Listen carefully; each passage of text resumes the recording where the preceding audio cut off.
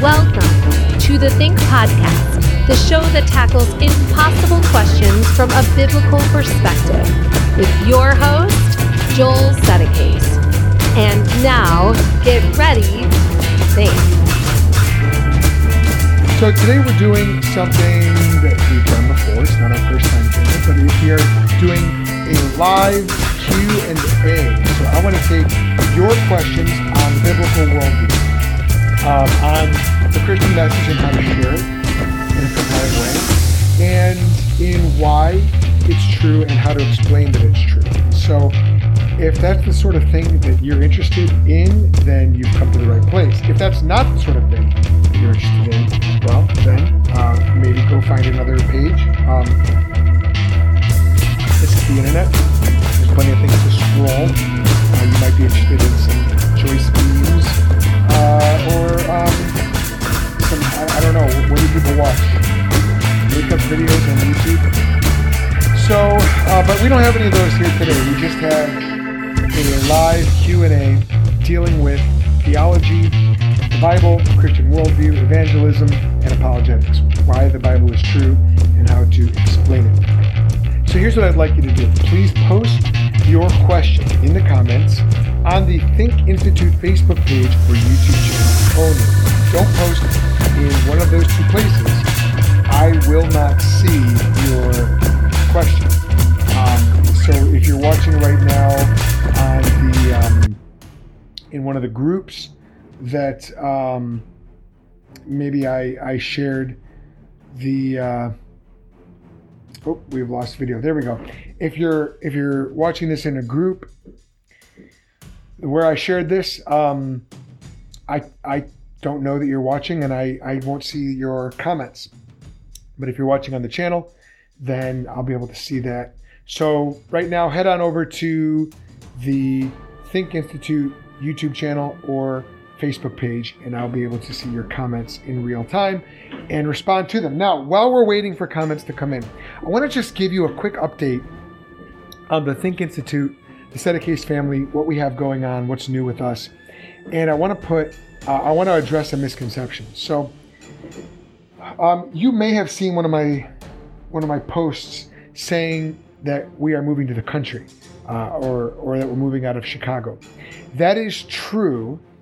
However, I don't want you to think that that means that our commitment to the city of Chicago or her churches has changed in any way. Far from it.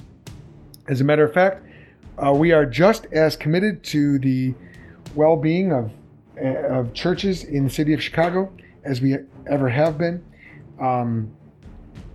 Our work is going to continue. Our partnerships with Chicago churches and ministries will continue, and actually we have plans to grow them and expand them. So while I'm talking right now, feel free to post your question on the Bible, theology, world religions, hard passages in Scripture, anything like that. You can go ahead and post that. But let me just let you know, we have plans right now to expand the work that we're doing with churches and ministries in Chicago. Let me tell you what I'm talking about.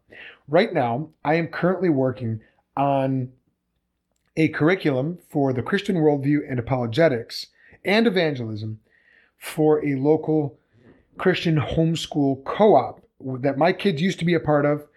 Because we're moving, we're changing that. But it's a really amazing organization. And I'm working on a curriculum for high school students involved in that co-op.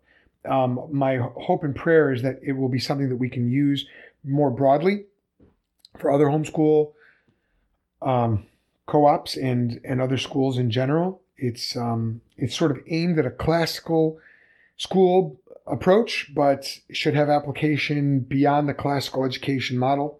So very much looking forward to that. Also, I'm working on an initiative partnering with Pastor Rafe from Worldview Wednesdays. Actually, a couple of initiatives. One of them is going to be something called the Think Sessions. And that's going to be sort of like an updated version of the Alpha course, if you're familiar with that. But it's going to host and foster an intelligent collision of worldviews between the Christian worldview and the non-Christian worldviews that are its biggest competition. And we're going to be looking at some of the biggest objections and questions about the Christian worldview. And it's going to be just a really, really great program. More information is going to be coming out about that soon, but I'm really excited about the Think sessions and where we're going to take that. So actually, please pray for us as we prepare that. Something else that I'm working on with Pastor Rafe as well. I can't give too much detail yet because it's very much in the initial planning stages, but I want to do a debate, a live debate. I've done live in-person interfaith panels where there's been a Muslim, a Jewish leader, a secular humanist, all up on stage, and then me, yours truly, representing biblical Christianity. And those have been a lot of fun, but I've never done an in-person debate. I've done a couple of online debates, but never in person. And we want to do that. So pray for that. And then one other initiative that we have in the works is a video curriculum on evangelism in the Christian worldview. And that's something I'm working on in partnership with another local church here on the Northwest Side. And you can pray for that as well. But all this to say, our commitment to the city of Chicago and her churches and Christian institutions and ministries has not waned. It is waxing ever more large and in charge, and that's what we're all about. We exist to partner with local churches and ministries to equip believers to explain, share, and defend the Christian worldview. Now, I have to give a quick plug because in order to do this work, I don't do this part-time.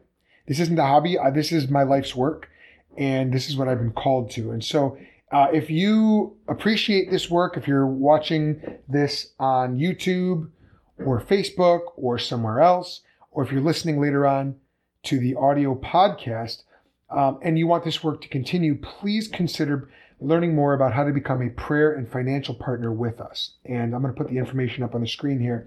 But you can partner with the Think Institute and the Settecase family by going to give.cru.org and then typing in our giving number, which is 101-8841. That's my wife, Elisa, and my giving number with Cru. We are Cru missionaries. We're trained missionaries. Some people out there are trained Marxists. Shout out to BLM. We are trained Christian missionaries. And I've been through seminary. I got my master's from Trinity up in the north suburbs of Chicago. And then we've been through Cru training as well. So we are trained Christian missionaries, and we rely on prayer and financial support from like-minded individuals and churches like you and like yours. So if you've been engaging with my content and haven't yet become a partner, I'd love to tell you more about it. You can sign up online or shoot me an email, and I will send you information on how to become a partner with us. So let me put my, let's see here. I'm gonna put my email on the screen. You can simply email us by going to thethink.institute@gmail.com. Okay. Now, we have one question that has come in, and it's from none other than Iljan Cho. Iljan, thanks for watching, man. I enjoyed you. I didn't watch the whole thing, but I enjoyed your interview on Conversations That Matter about Trinity, and I did share that. So Iljan asks this. He says, how should I view the Lord's Supper? I am currently a memorialist because I don't quite see Calvin's view in Scripture. Okay, so Calvin's view is, we're talking about a couple of different views of the Lord's Supper, also known as communion or Eucharist for my liturgical friends. And I do have liturgical friends. I was just having lunch with my Catholic friend recently. Shout out to Jeff. I don't know if he's going to listen to this, but of course I'm not a Roman Catholic, and he knows that. And I have very little sympathy with the official teachings of Rome, especially the ones where I'm excommunicated and anathematized. because of my belief in the biblical gospel, but I have a lot of love for Catholics. I've got a lot of love. I've got Catholic family members whom I love dearly, Catholic friends. But what Ilgen's talking about is not the Catholic doctrine of the Eucharist, but specifically two Protestant views. There is the memorialist view, also known as the Zwinglian view, named after Ulrich Zwingli, and then Calvin's view, which he says he doesn't find in Scripture. So Calvin believed that, and I might be butchering this description, but hopefully I'm going to be accurate. Any of you diehard Calvinists or Reform types who want to comment on this, let me know. But Calvin's view was that in the Eucharist, we are sort of spiritually transported up into the throne room of God and partake of the Lord's Supper in a sort of a heavenly environment. Whereas the memorialist view is, strictly speaking, it views the Eucharist or the Lord's Supper as a memorial meal. And so let me just pull up the passage where Jesus institutes the Lord's Supper. But in the memorialist view, we are not transported anywhere. The body and blood of Christ are not physically, nor are they spiritually present in any special way during the taking of the elements. Rather, we take Jesus' words a little bit more, what I would call as a more literal view. When he said, this is my body given for you, and then he said, this is my blood, he said, this is the blood of the new covenant. And we don't literally believe that it is the blood of Christ, actually speaking. We don't believe that it's the body of Christ, and we don't believe that because Jesus, when he instituted this ordinance, he was physically present with them. His body wasn't broken up physically, but rather the bread, according to Christ, he says, do this in remembrance of me. In other words, the institution of the Lord's Supper is a memorial, however often you do it, and Scripture doesn't say how often we are to do it. Many churches do it weekly. Some do it every other week. Some do it once a month. Others view it more in line with like a Passover type of observance, and so they'll do it more infrequently. I don't think any particular view is wrong. I can say I personally have not celebrated communion since my church stopped meeting back in March, my local church. And we did do one communion at home, which was guided by our pastor, sort of with our family. But in terms of gathering with the local body, we actually haven't taken communion since March. And in that regard, and we're actually in the process of transferring our membership out of our local body and into the new local assembly where we haven't landed anywhere yet. So I have not taken communion since March, but when I do take communion again, and when I have in the past, and when I've taught communion or preached on communion in the past, I do take a remembrance view. So 1 Corinthians 11 says, "For I received from the Lord what I also passed on to you. The Lord Jesus, on the night he was betrayed, took bread, and when he had given thanks, he broke it and said, 'This is my body, which is for you. Do this in remembrance of me.' In the same way, after supper, he took the cup, saying, 'This cup is the new covenant in my blood. Do this as often as you drink it in remembrance of me.'" Now, what's the purpose, you might ask, of taking this ordinance? Well, according to the Apostle Paul, in verse 26 of that chapter, he says, "For as often as you eat this bread and drink this cup, you proclaim the Lord's death until he comes." So the purpose of taking the Eucharist is to proclaim the Lord's death, to remind ourselves that Jesus Christ died on the cross for sinners like us, like you and like me, like Ilgen, like me, like sinners like my kids, sinners like your fellow Christians that you meet with in church. So, no, I don't think Calvin's view is biblical.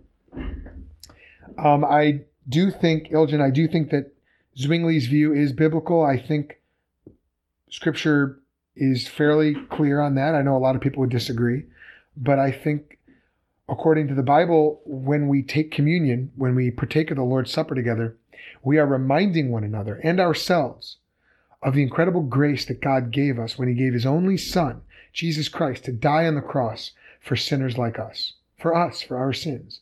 The Apostle Paul says that Jesus loved me and gave himself for me. When we eat the bread and we drink of the cup, whether it's wine or grape juice, we are intimately connecting ourselves with the memory of the death of Jesus Christ for sinners like us. Now, if you're watching this and you're not yet a Christian, I want you to understand that this is something that we, as believers, take very seriously. And the reason why is because we recognize that we are sinners. We are weak and totally helpless, spiritually speaking. There's nothing that we could do to earn God's favor or God's grace.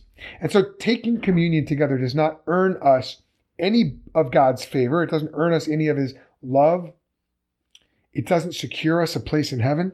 Instead, it reminds us of the fact that Jesus Christ secured our place in heaven by dying for the ungodly while we were yet weak, by dying for sinners like us while we were still sinning, while we were completely helpless and actually enemies of God and of his Son, Jesus Christ. And so that's the only question we've had come in. Iljan, let me know if that was helpful. And if that's the only question we have, this is going to be a short Q&A, and that's okay. I'm perfectly fine with that. I've got some other work I can do. But let me just remind you again, if you're just tuning in with us, we require your support to keep this work going. And so you can partner with us or find out more about what prayer and financial partnership might look like by going to thethink.institute/contact or by going to give.cru.org/1018841. We are Cru missionaries. We are funded by like-minded individuals like yourself.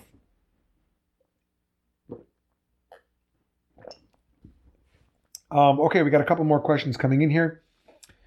Oh boy, end times questions. Man, you guys. All right, here we go. Iljan, I see you have another question. But let's take a question from somebody else. This is from Abby Pepper. Abby Pepper is from the UK. And hi there from the UK, smiley face. Regarding end times, from a biblical standpoint, are we best to stay totally clear of so-called conspiracy theories, or are we to engage wisely and carefully? Many thanks. Okay, Abby, this is a great question because right now there are tons of conspiracy theories floating around floating around society, and we as believers need to be able to test the spirits to see whether or not they are from God. So, in 1 John chapter 4, starting in verse 1, it says, "Beloved, do not believe every spirit, but test the spirits to see whether they are from God. For many false prophets have gone out into the world. By this you know the Spirit of God. Every spirit that confesses that Jesus Christ has come in the flesh is from God, and every spirit that does not confess Jesus is not from God. This is the spirit of the Antichrist, which you heard was coming and now is in the world already. Little children, you are from God and have overcome them. For he who is in you is greater than he who is in the world. They are from the world, therefore they speak from the world, and the world listens to them." And then that passage continues on. So Scripture gives us a criterion for determining whether or not we ought to listen to spirits and messages out there in the world. And the hallmark of that is we are to listen to the messages that declare that Jesus Christ is come in the flesh, that believes in the incarnation of Jesus Christ, that Jesus is fully God and fully man, and he came the way the Bible says that he came. So where does that leave us with things like, now Abby, I don't know which particular conspiracy theory you might be referring to, you can feel free to comment sort of a follow-up there. Let me know which one you're thinking of. But I know in America, there's conspiracy theories. A big one that was real popular 20 years ago, 19 years ago, was surrounding the events of 9/11. I got real big into that one. I was convinced for a long time that it was a government conspiracy cover-up. Now I'm not so sure about that, especially in light of some other information that I've come across as I've studied that. But you specifically relate your question to the end times. So maybe you're talking more about the mark of the beast and, whether that's related to a mandatory vaccine or mandatory mask wearing, things like that. Let me say this. First of all, the Bible puts our mind at ease with regard to conspiracy theories. Isaiah 8:12 says this. So first of all, we do need to test every spirit. We need to test those who say that there is a conspiracy afoot. We need to test those who say that we ought not to engage with conspiracies. We need to test them for biblical truth. But our primary allegiance is to biblical truth. Our primary message is to the incarnation, life, death, burial, resurrection of Jesus Christ. That is the message that we need to be putting forward. And we don't need to align ourselves with those who deny that message in the pursuit of some sort of neutral version of truth. All of our truth-telling, Abby, needs to be in the service of Jesus Christ, to the furtherance of his kingdom, out of obedience to our Heavenly Father in the power of the Holy Spirit. So we are gospel motivated. And I see that you sent a follow-up comment there. You say the conspiracies surrounding COVID-19 and suggestions around control and vaccines with the mark of the beast, etc. Okay, so I was just reading in Revelation, actually. It's funny you mentioned this, about the mark of the beast. Now, the mark of the beast, first of all, before I get to the mark of the beast, Isaiah 8:12 says this: "Do not call conspiracy all that this people calls conspiracy, and do not fear what they fear, nor be in dread." Now, what does that mean? First of all, it means that we don't need to be afraid of conspiracies that are out there. It doesn't mean that there are no conspiracies. It does mean we don't need to be afraid of them, and we don't need to be conspiracy hunters. We don't need to be among those who are finding conspiracies under every rock. And the temptation, Abby, can be to discover a conspiracy, or at least to become convinced by the existence of a conspiracy, and then to commit ourselves to putting information out there about the conspiracy over and against, I don't know if you're a believer, Abby, but over and against our primary message as believers, which is the gospel of Jesus Christ. That is our primary message. Now, within the gospel, there's a conspiracy theory.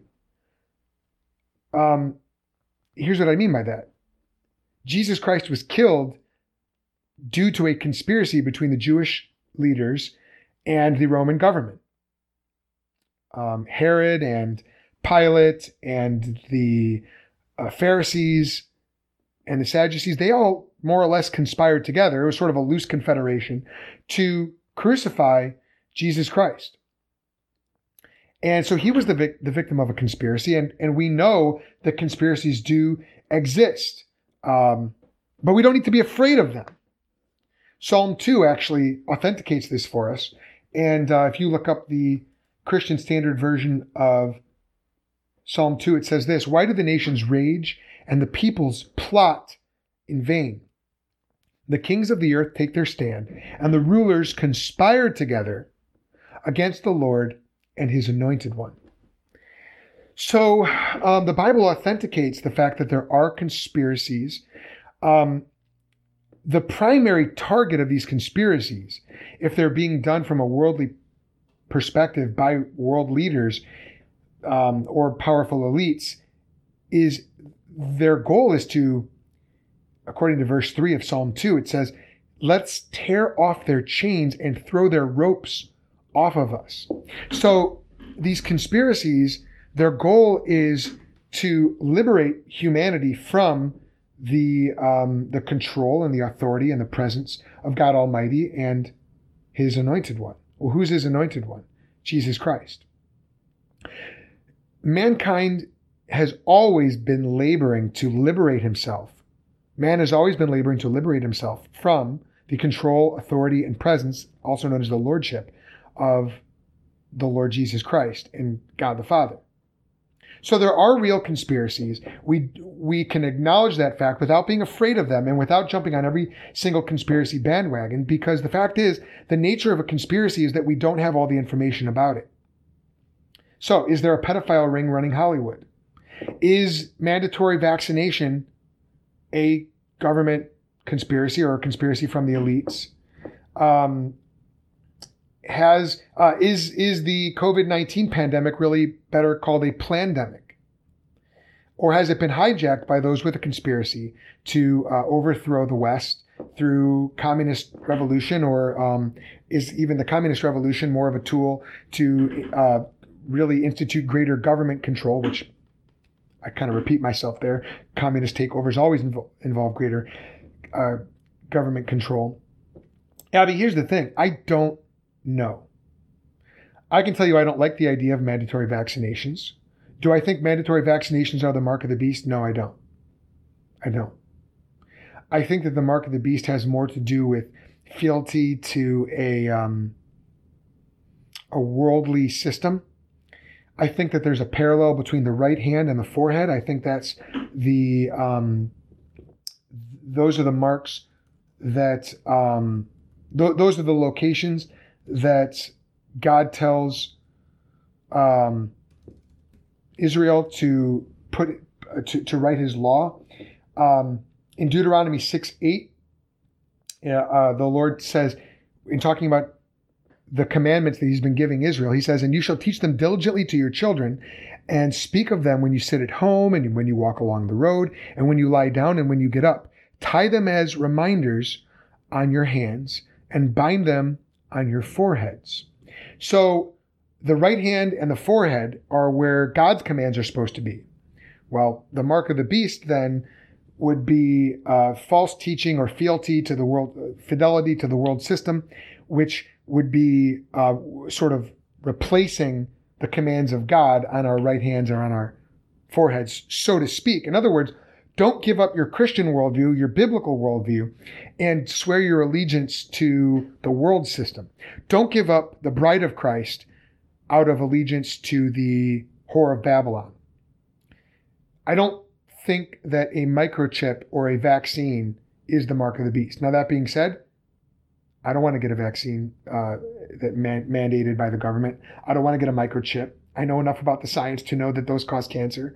I know enough about the vaccination process to know that they use stem lines from aborted children. So I'm not cool with that. I don't want to get that. That being said, I don't think that that's the mark of the beast. Could I be wrong about that? I could be. I don't think I am, though. I think what God cares more about is that we test every spirit and test them to see if they come from God.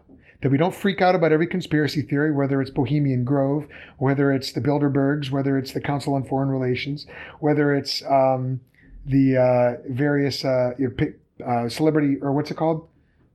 Ping pong pizza, Pizzagate and all that.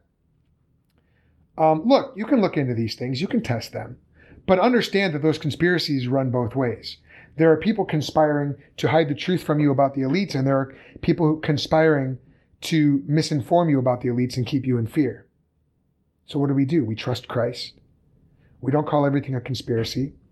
And we, as much as we can, living in representative democracies, or I should say democratic republics, we exercise our rights, including the right to bear arms, if need be, including the right to vote, including the right to free speech. But we also recognize that our primary citizenship is in heaven, not here on earth.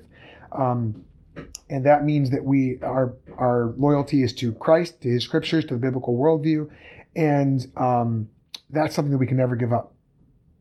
We're to bind God's word on our hands and our forehead, and never to swear allegiance to any other system or ruler above and beyond our relationship to Jesus Christ, our allegiance to Jesus Christ. Abby, that was a long-winded response. Thank you for your question. Thought it was a good one.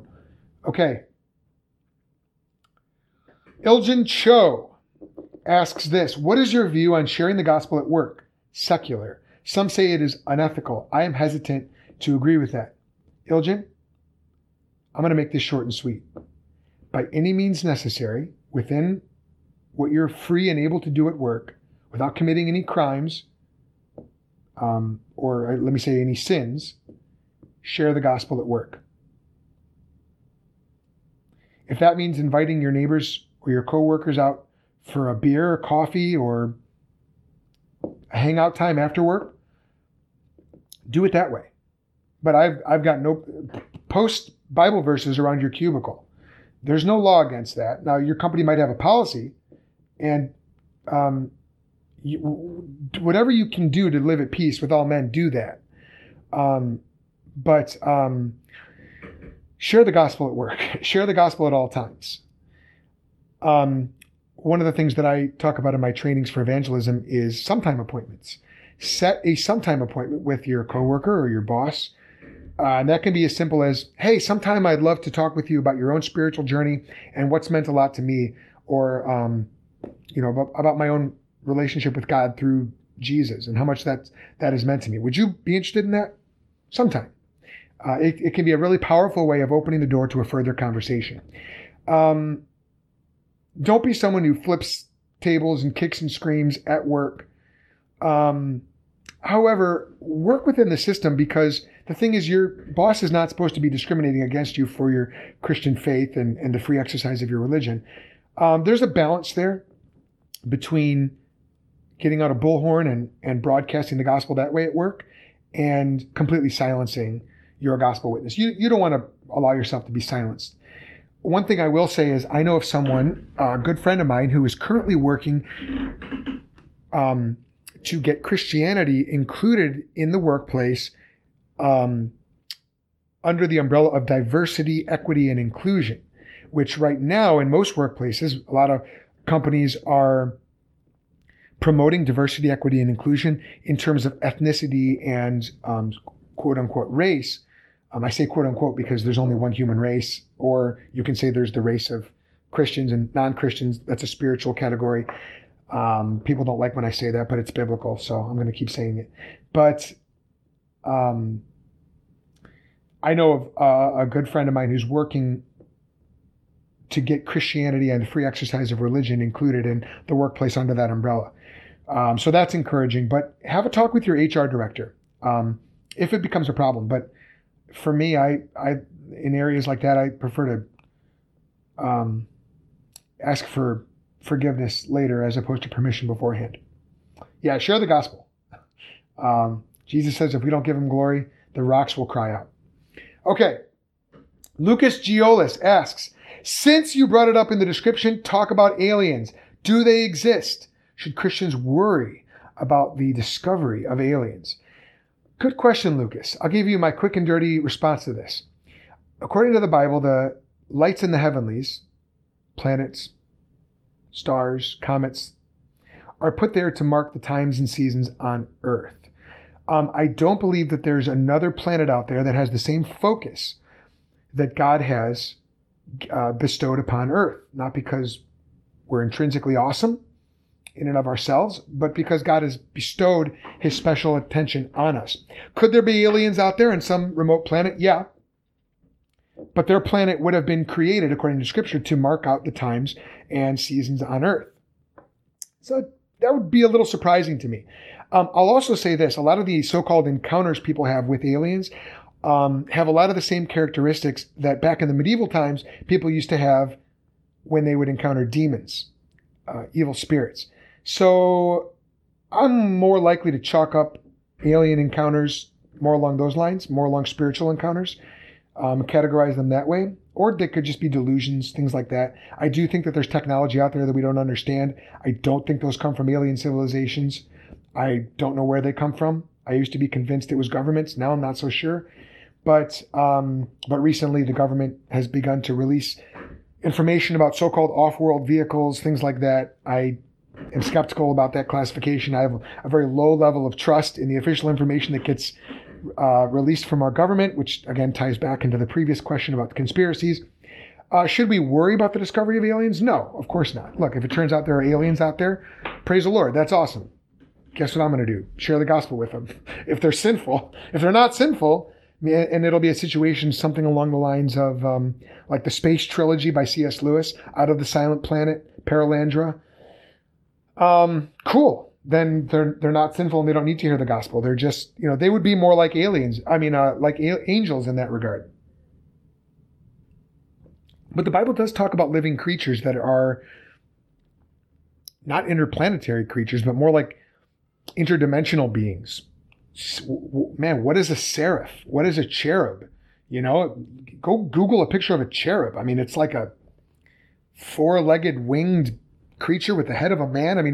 Read the descriptions of seraphim in scriptures. They're amazing. And they're called living creatures. So they're not called like spirits necessarily. So, but I do believe that they inhabit the heavenly realms. I think scripture does teach that. I don't think that they live on some planet out there. And am I worried about discovery of extraterrestrial life? No. I will say a lot of the ancient alien stuff that comes up, I think that there's some truth in that, but I don't think that they were aliens. I think that they were the quote-unquote sons of God, according to scripture, angelic beings or heavenly beings, lowercase g gods. I'm actually working my way through this book, Demons by Michael Heiser. And I don't know if I can fully trust everything that he says yet. I'm still working my way through that, but I'm going to be having Dr. Heiser on my podcast in a few weeks, so I can hash that out with him in the future. But I think we're dealing more with what we would consider to be angelic beings than alien beings when we're talking about aliens. Hope that's helpful. Brian Zebarth says, speak on man's responsibility and God's sovereignty. Some want to blame God for our sin. Thank you. Good question. Two passages I will direct you to.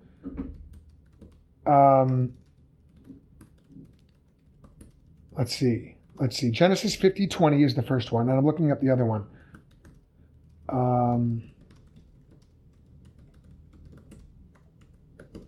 It's from Acts. Okay, so Genesis, here we go.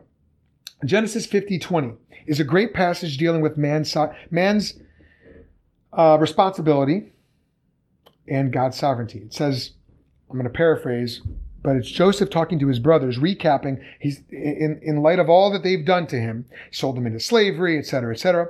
He says, you meant it for evil, but God meant it for good.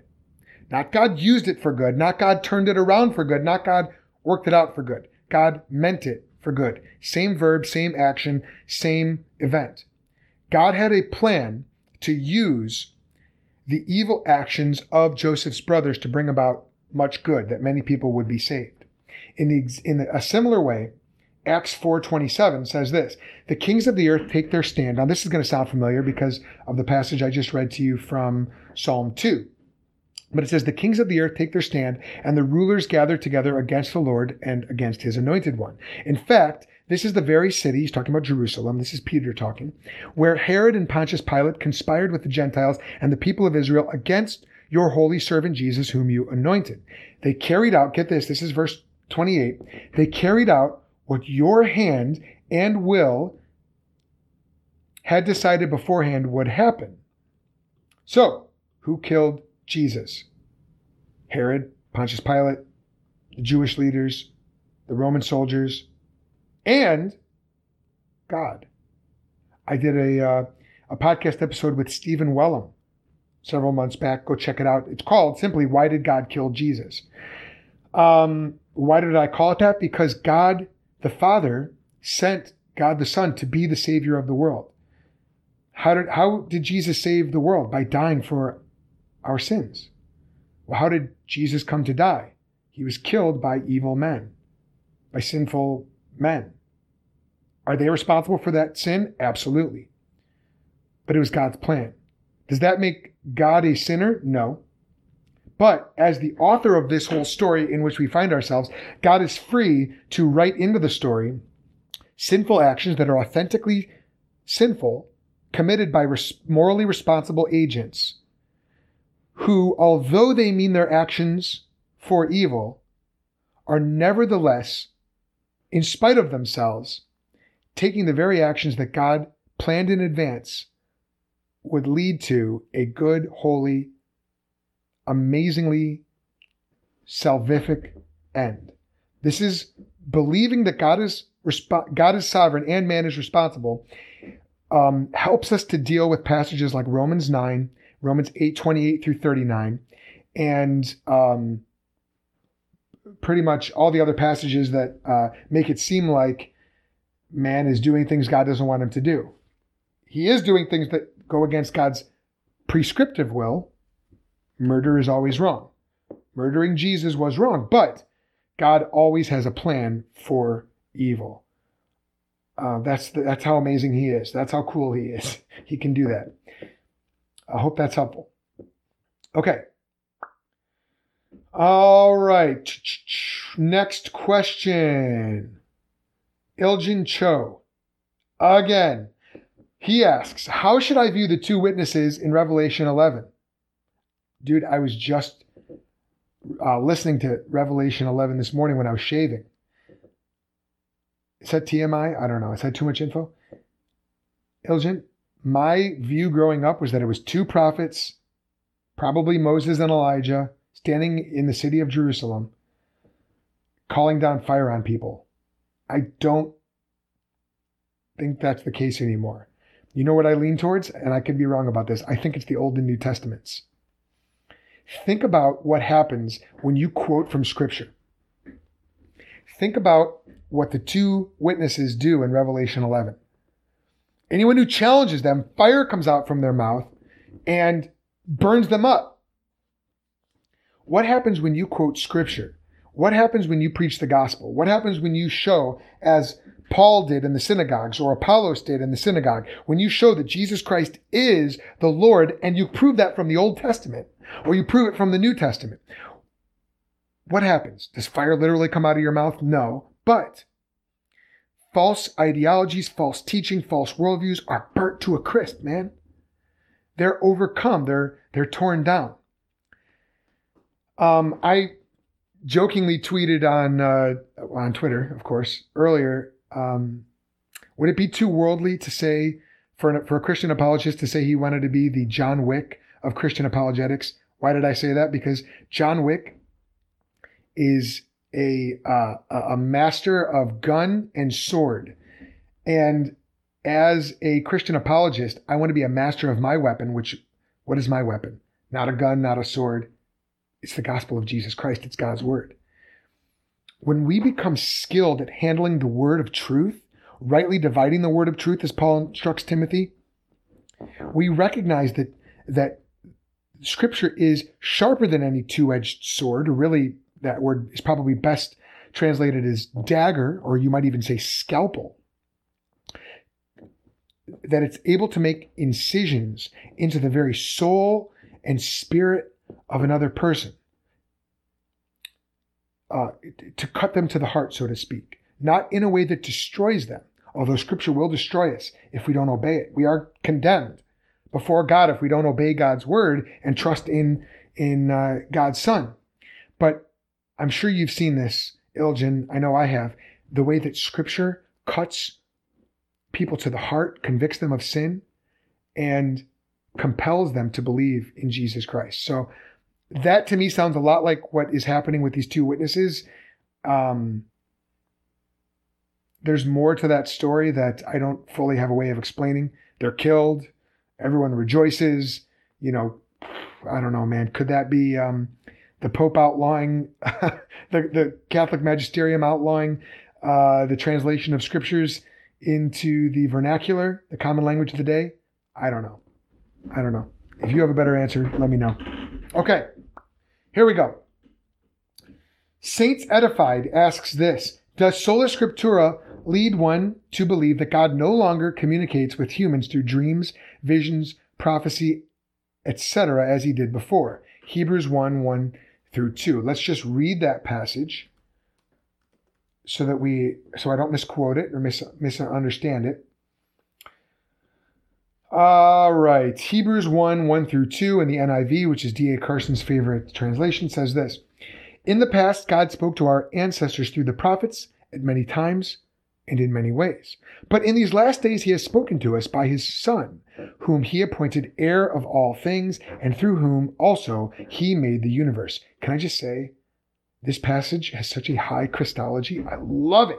I love hearing about Jesus Christ being on the throne. He's the heir of all things, and he is the apex and the apotheosis of all God's revelation. The Old Testament points forward to him. The New Testament points back to him and forward to his second coming, and our lives are to point to Jesus as well. Now, does that fact mean that God doesn't speak to us or can't speak to us in dreams, visions, etc., etc.?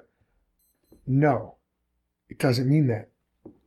And that does not mean that your dream is on par with Scripture. It doesn't mean that either. Because God can speak to you in a dream that is not a dream for his church. It is not a dream or a prophecy for all Christians at all times. That's the Old and New Testament. Your dream is not on that same level. In fact, you have to test your dream by Scripture. Scripture is the standard. Your dream is not. Could have been a pickle that you ate at 3 a.m. It could have been, something crazy that it could have, maybe you were watching John Wick before bed and now you're dreaming about all kinds of crazy stuff. Well, that's because you watched John Wick, not because it comes from the Lord. How do you test your dreams? Go back, read Scripture. See if it accords with the test that John gives you, the coming of Jesus Christ in the flesh, the gospel of Jesus Christ. If I'm not playing too fast and loose with that passage. No, God, I do believe that God can still speak to us through dreams and visions and prophecies and things like that. But woe to you if you make your hunch or your impulse or urge a binding on somebody else's conscience. Don't do that. You're free to share what the Lord reveals to you, but they need to go back and test that against Scripture. Now, why do I not rule out dreams and prophecies? Because Scripture doesn't rule it out. There is no passage in the New Testament that says God will not speak to us in this way. Hebrews 1 and 2 doesn't say that. The passage where Paul says when the perfect comes, when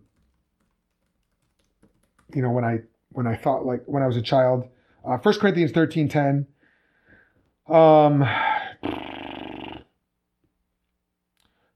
Perfect means complete. Okay. It does not mean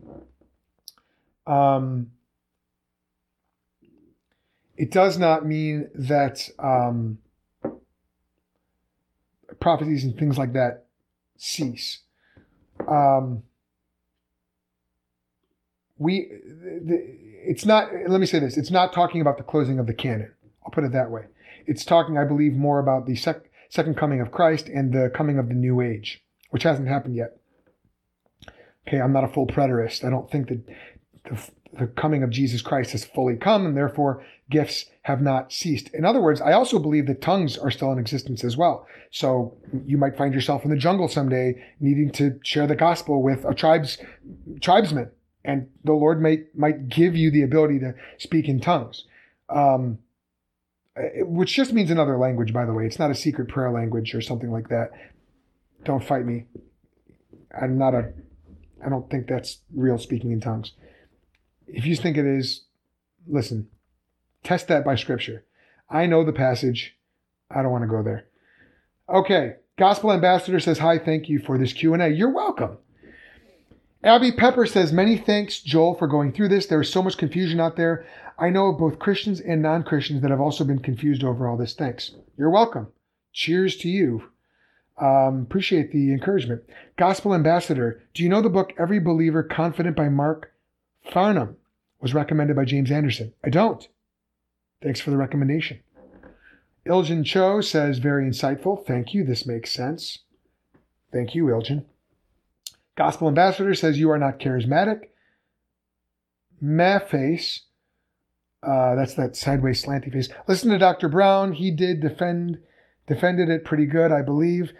You know what, Gospel Ambassador, depends on how you define charismatic.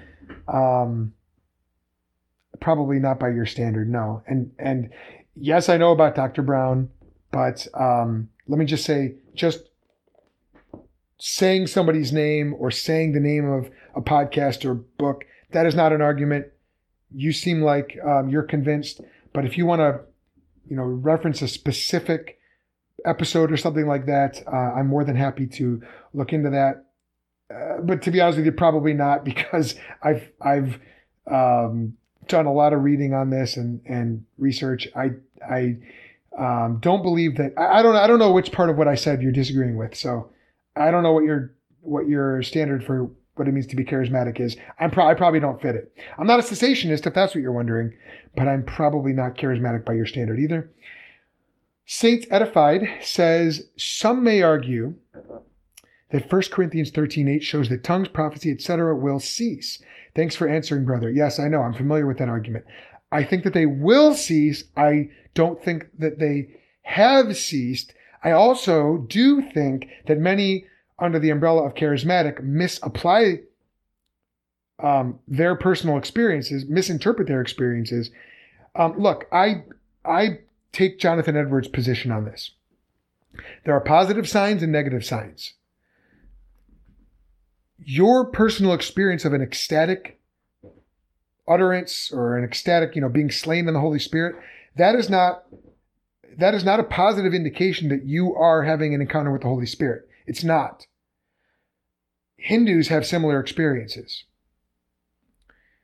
What you need to do is you need to test your experience by the Word of God and not bind my conscience or anybody else's conscience by whatever you believe has been revealed to you. Now, that being said, this is why I don't please anybody with my responses, because I'm not very charismatic and I'm not a cessationist either. Anyway, all that to say, could you be having an encounter with the Holy Spirit? I'm not going to say no. Are you? Be careful. Be very, very careful. All right. Donna Flentke says this. Revelation says that the two witnesses are the two olive trees. Romans 11 talks about wild and natural olive trees, Gentiles and Jews grafted together. Perhaps the two witnesses are Jew and Gentile. Could be.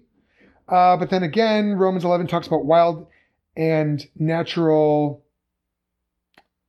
Here's the thing, Donna, you are a wild olive branch that's been grafted in to the cultivated non-wild olive tree.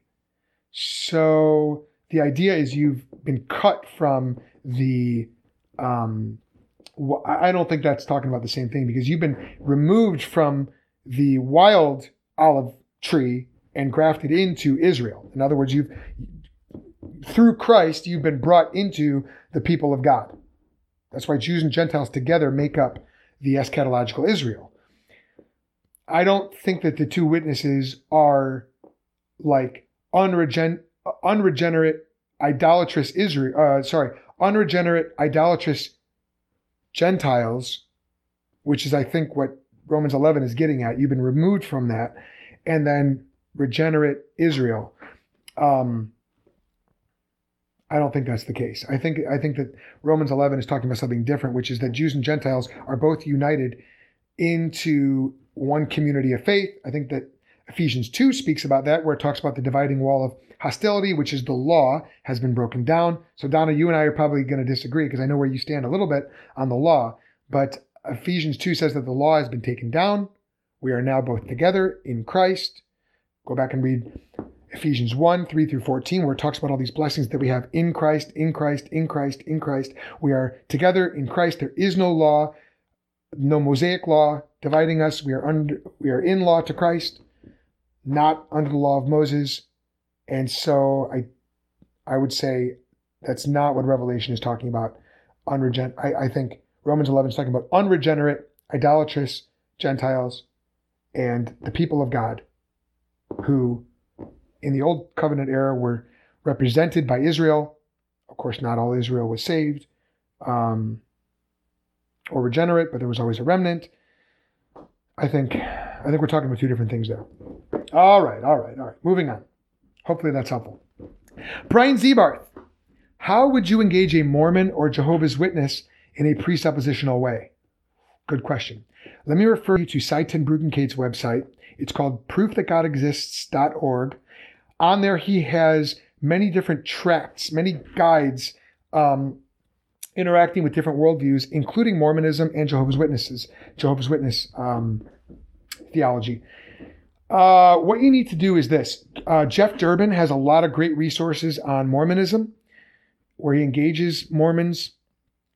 I've engaged Mormons twice. I was actually blacklisted from being engaged with by the Naperville stake of the Church of Latter-day Saints. I hate calling them that because they're not a true church and that they're not a real Church of Jesus Christ, but that's what they call themselves.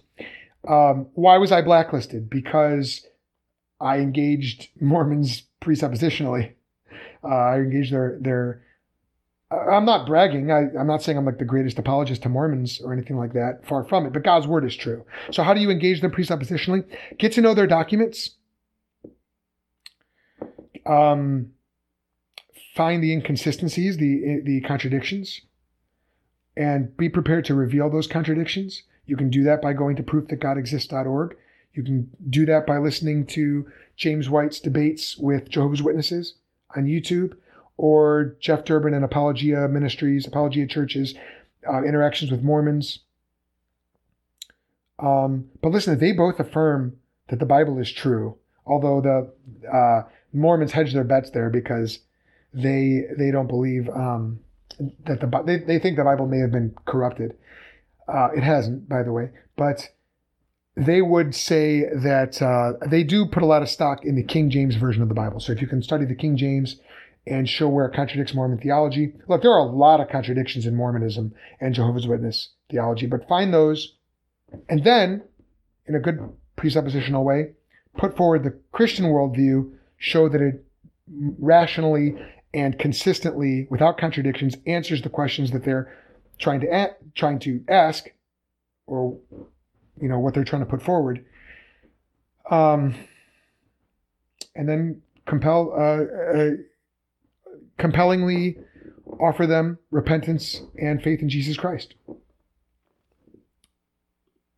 Oh, you know what? 3 questions that my friend Paul Kaiser told me to ask Mormons back in the old days when I was working with Paul Kaiser on a New Covenant Theology podcast.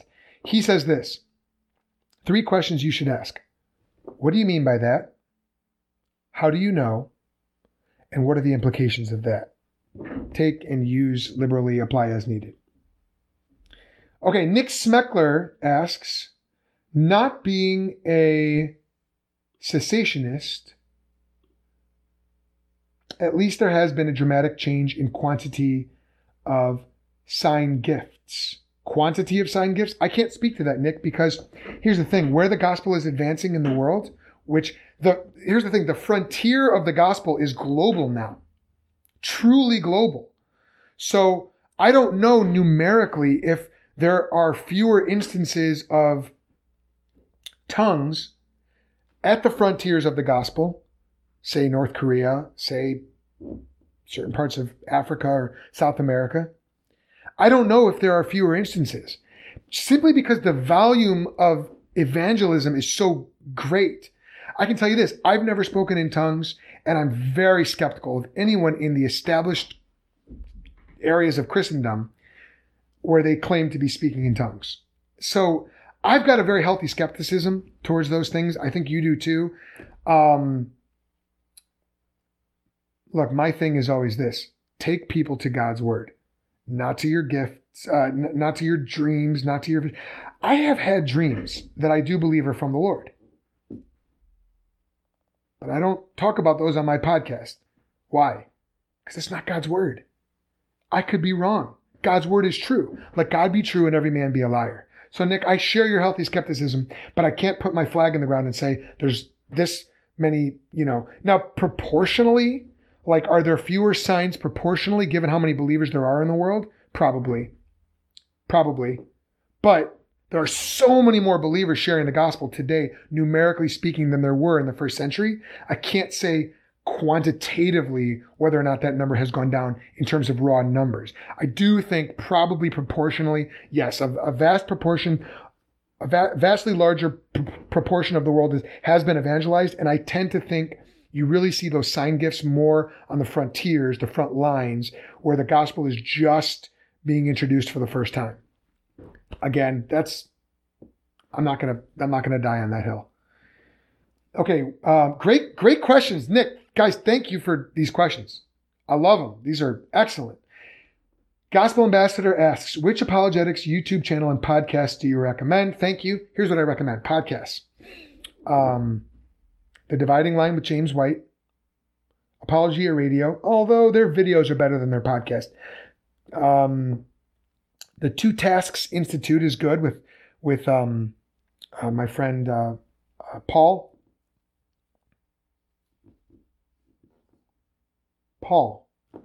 Man, now his last name is evading me. I think Khaldun Swice is a good apologist. He's a friend of mine. Well, Ravi Zacharias, all his stuff is very good, but he's not a presuppositionalist. I'm okay with that, but I do think presuppositionalism is more biblical. The greatest debate that you're ever going to listen to is The Great Debate. It's on YouTube. It's between Greg Bahnsen and Gordon Stein. I believe it was back in the 80s, early 90s. I recommend it. Check it out. Very, very good. I'm shooting from the hip here. I like Doug Wilson's stuff. So I like his blog and Mablog podcast and blog. Let's see. Revealed Apologetics with Elias Ayala is very good. I've had him on the podcast as well. My brother Parker and I have interviewed him. If you want an introduction to presuppositionalism, check out Revealed Apologetics. He's very good. If you want to get more into the evidence, I think J. Warner Wallace does a great job of that. Mama Bear Apologetics is very good. J. Warner Wallace, that's Cold Case Christianity. Again, he's an evidentialist. I had him on my podcast. We hashed out our differences.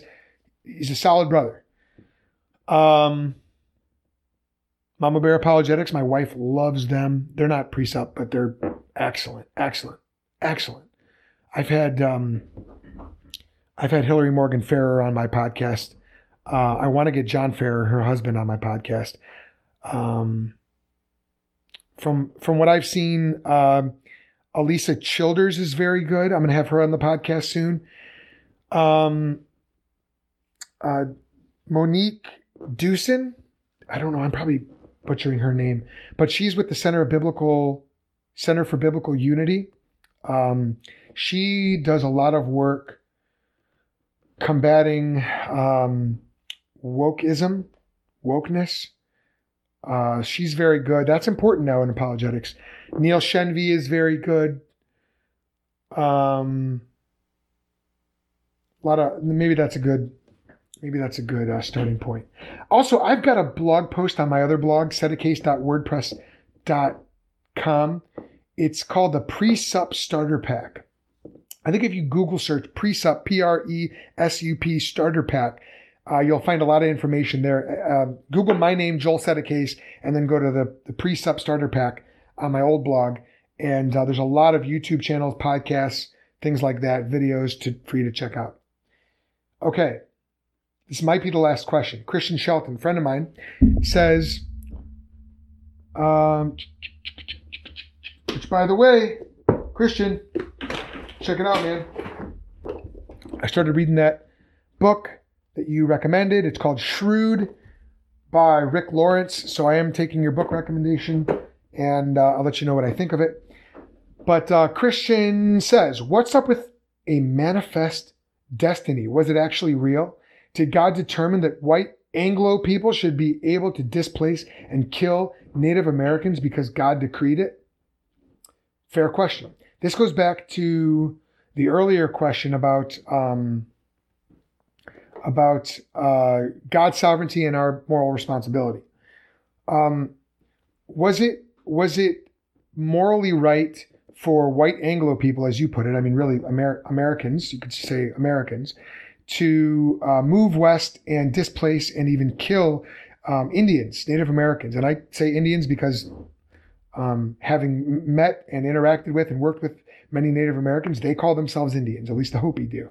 So was that right? Well, insofar as the whites committed immoral acts, that was wrong. That was immoral. Insofar as was it wrong for them to sign treaties with Indians and Native Americans? No, that's not wrong. Was it wrong for President Andrew Jackson to the sort of, I think, was he the first Democratic president from the Democrat Party? I am not endorsing any particular party. I have to get that disclaimer because I can't endorse candidates. But was it right or wrong for him to forcibly displace Native Americans and send them west on the Trail of Tears? Morally wrong, no question. Was that God's decree? Was that in accordance with God's prescriptive will? No, I don't think so. I think that was immoral. I have a hard time seeing how the government is authorized to do that by Romans 13. Was it part of God's decretive will? Well, yes, in the sense that everything that happens is part of God's decretive will. Does God plan in his will? Does God have evil weaved into it? Yes, he does. Scripture says that. Does God use evil in spite of itself to bring good results? Absolutely. Genesis 50:20 and the passage from Acts 4 that I read earlier make that clear, as well as, I mean, every scripture is replete with that. Am I going to be an apologist for the United States government? No, absolutely not.